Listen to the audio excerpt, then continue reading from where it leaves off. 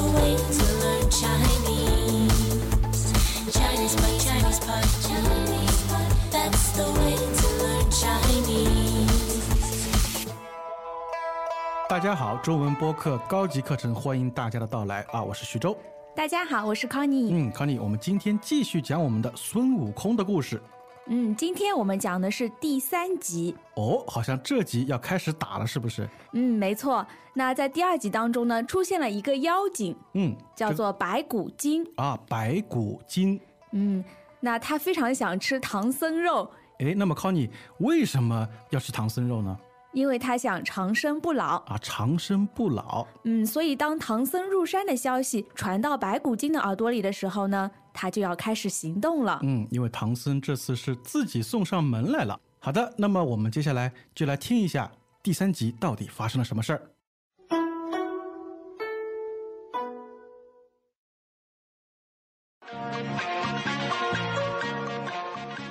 一见有姑娘过来，猪八戒赶忙走上前问：女施主，这是要到哪儿去啊？什么味道那么香？村姑答道：小女子正赶路回家，篮中是我给爹爹买的点心。几位师傅想必一定饿了，要不过来吃些点心吧？猪八戒边流口水边向唐僧招手。唐僧和沙和尚见那村姑并无恶意，便慢慢朝圈外走去。正在这时，唰的一下，孙悟空从空中俯冲而下，举着金箍棒砸向那村姑。顿时那村姑满脸鲜血倒了下来，一团白烟从他的天灵盖飞了出去。孙悟空正准备去追那白烟，但被猪八戒一把拉住。唐僧怒道：人家好心施舍，你这泼猴怎么将他打死？孙悟空说：你们不知刚才那村姑是妖怪所变。猪八戒嚷道：胡说，哪有那么好看的妖怪？唐僧叹了口气说：出家人慈悲为怀，可惜你这猴子野性难改，看来为师要念那紧箍咒了。孙悟空知道紧箍咒的厉害，赶忙上前祈求道：师父别念，师父别念。沙和尚也过来求情。唐僧喝道：先饶你这一回。说完转身继续赶路，大家也一个个跟在后面。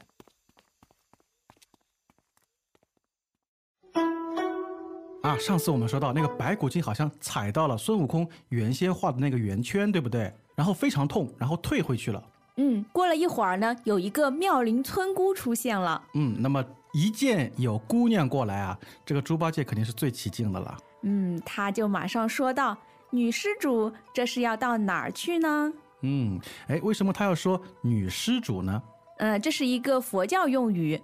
一般是这个僧人，就是我们说的和尚，他称呼施舍财物给他们的人。那么施主的话就是施舍你财物的那个人。所以是专门的僧人对别人的称呼啊。比如说我们看见一个人就会说：哎呀，姑娘啊，或者先生啊，小姐啊。但是对于这些和尚、这些僧人来说，他不可以这样称呼啊，他必须要说施主，或者说女施主，或者男施主。这样呢比较有礼貌一些。是的啊。那么那位村姑啊，好像还带了一个篮子，是吧？那么据他说啊，那个篮子当中啊，是他给爹爹买的点心啊。这里有一个称呼是爹爹。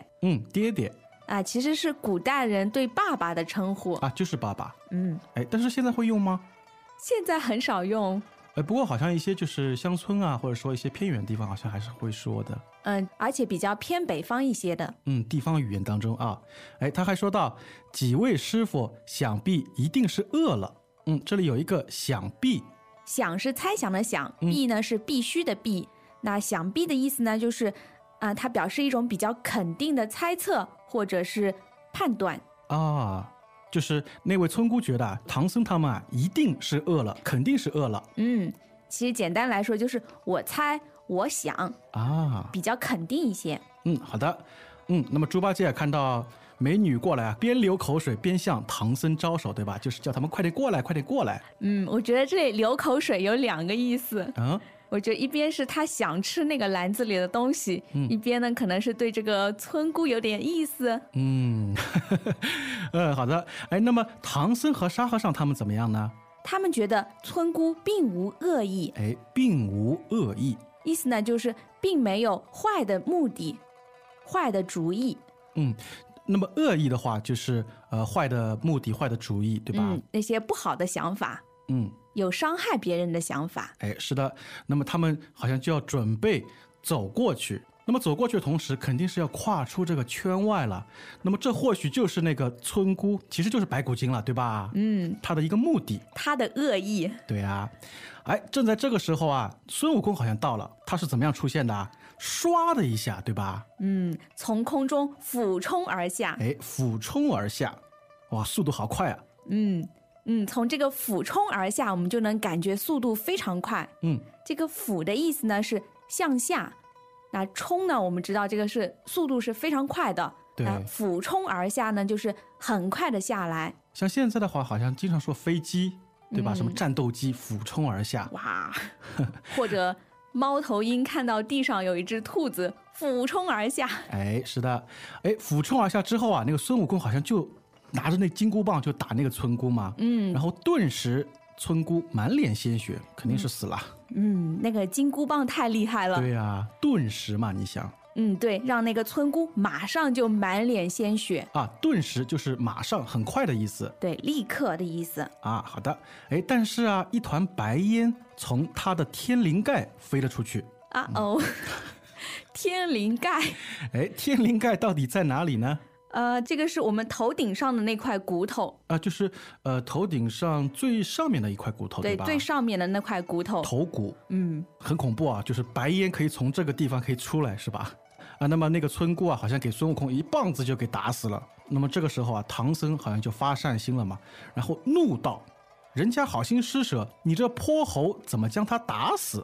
首先我们来看这个怒道。这个怒呢是发怒的怒，也就是说唐僧很生气。怒道，很生气的说。这个什么什么道，我想在我们之前2集里面都出现好多次了，对吧？接触的挺多的。在上一集我们还说到喝道，就是大声的说。那这里呢是怒道，就是发怒发脾气的说。后面是人家好心施舍，施舍的话好像又是一个佛教用语吗？前面我们说的女施主，这个施呢就是施舍的施施舍。所以施舍的意思呢，就是你看到别人很可怜，所以呢你把你的财物送给别人，拿去帮助别人。好的，施舍。那么唐僧为什么又叫孙悟空是泼猴呢？因为孙悟空就是一只猴子。泼是什么意思呢？泼你听说过泼妇吗？我听说过。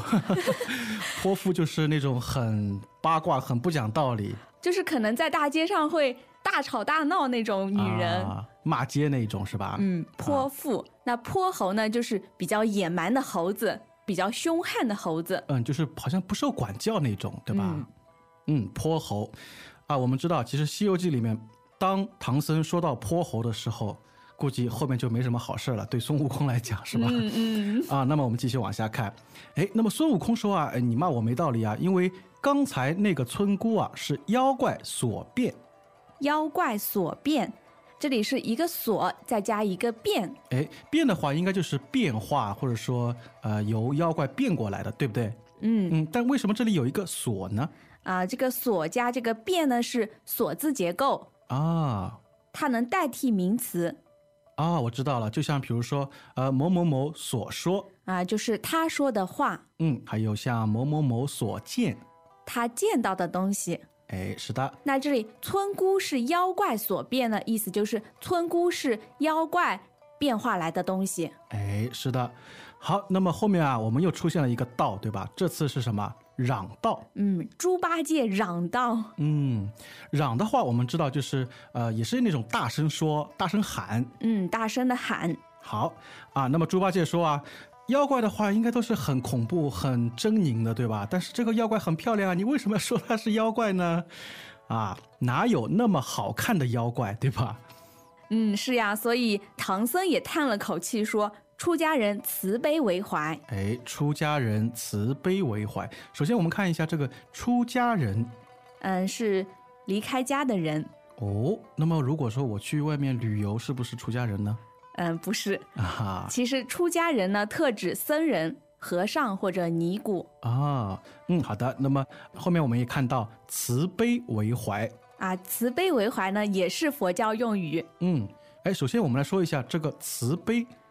就是要有一颗慈善怜悯的心。那么为怀呢？就是以慈悲作为一种基本原则。就好像你的心里应该有慈悲，对吧？我们也常常用这句话来劝诫别人说，你应该要以慈悲为怀，就是你应该要善良一些，要对别人有一颗怜悯的心。是的。那么大家如果熟悉那个《西游记》，熟悉唐僧的话，好像唐僧啊，在整个《西游记》里面经常会说什么慈悲为怀啊，善哉善哉啊之类的，是吧？好的。那么他又说啊，对那个泼猴啊，就是那孙悟空，他说这猴子野性难改。我觉得唐僧对孙悟空最坏了，最不公平了。为什么说他是野性难改呢？其实这个野性呢，我们一般用来指动物的天性。我知道，比如说像一些野生动物，对吧？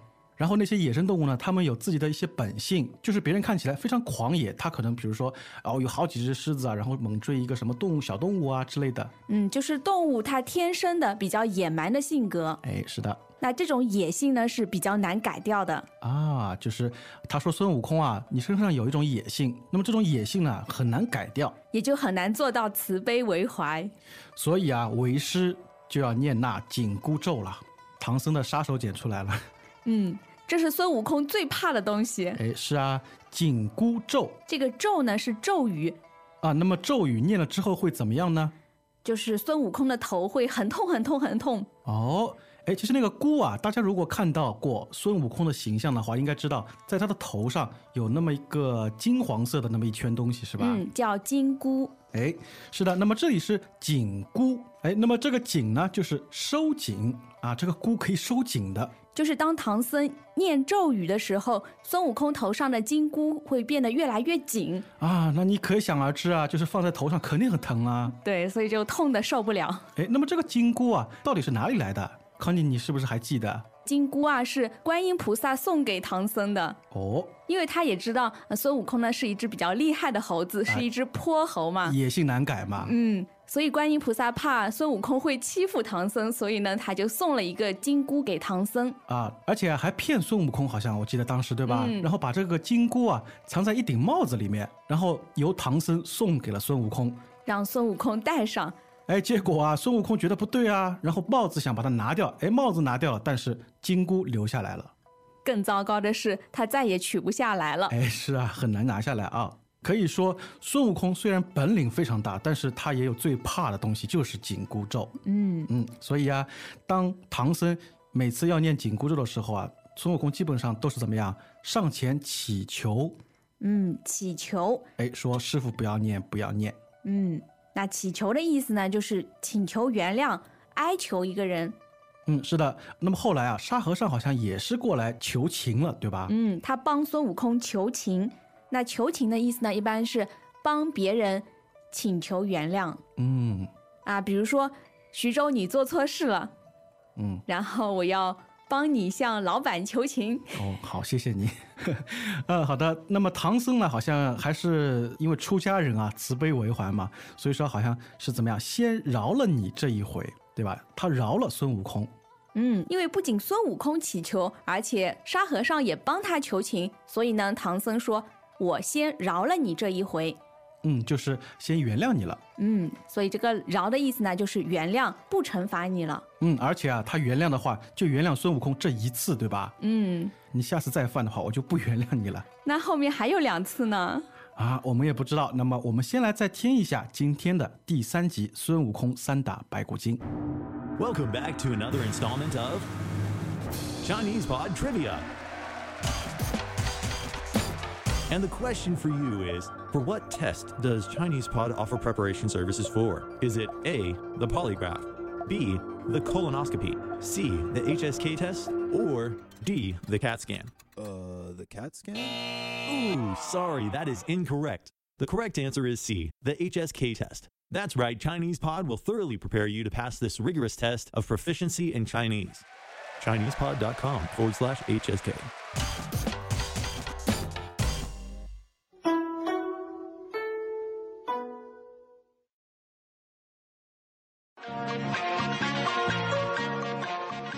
一见有姑娘过来，猪八戒赶忙走上前问：“女施主，这是要到哪儿去啊？什么味道那么香？”村姑答道：“小女子正赶路回家，篮中是我给爹爹买的点心。几位师傅想必一定饿了，要不过来吃些点心吧？”猪八戒边流口水边向唐僧招手，唐僧和沙和尚见那村姑并无恶意，便慢慢朝圈外走去。正在这时，唰的一下，孙悟空从空中俯冲而下，举着金箍棒砸向那村姑，顿时那村姑满脸鲜血倒了下来，一团白烟从他的天灵盖飞了出去。孙悟空正准备去追那白烟，但被猪八戒一把拉住。唐僧怒道：“人家好心施舍，你这泼猴怎么将他打死？”孙悟空说：“你们不知，刚才那村姑是妖怪所变。”猪八戒嚷道：“胡说！哪有那么好看的妖怪？”唐僧叹了口气说：“出家人慈悲为怀，可惜你这猴子野性难改，看来为师要念那紧箍咒了。”孙悟空知道紧箍咒的厉害，赶忙上前祈求道：“师父别念，师父别念！”沙和尚也过来求情。唐僧喝道：“先饶你这一回。”说完转身继续赶路，大家也一个个跟在后面。